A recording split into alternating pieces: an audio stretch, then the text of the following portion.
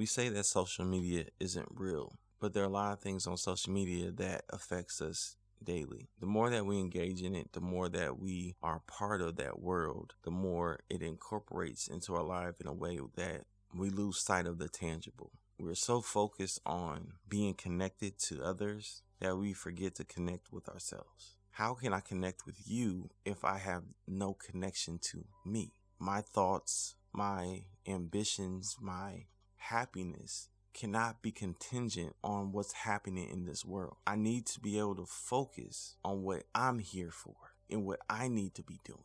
Social media is full of idle words that are just distracting us from our purpose. And that's not all social media. Maybe it's 90%, maybe it's 80%. There are a 1%, 10%, 20% of good things happening and being shared on social media. Regardless if it's good or bad, it should not be your number one focus. Idle words cause us to not act. We lose our voice.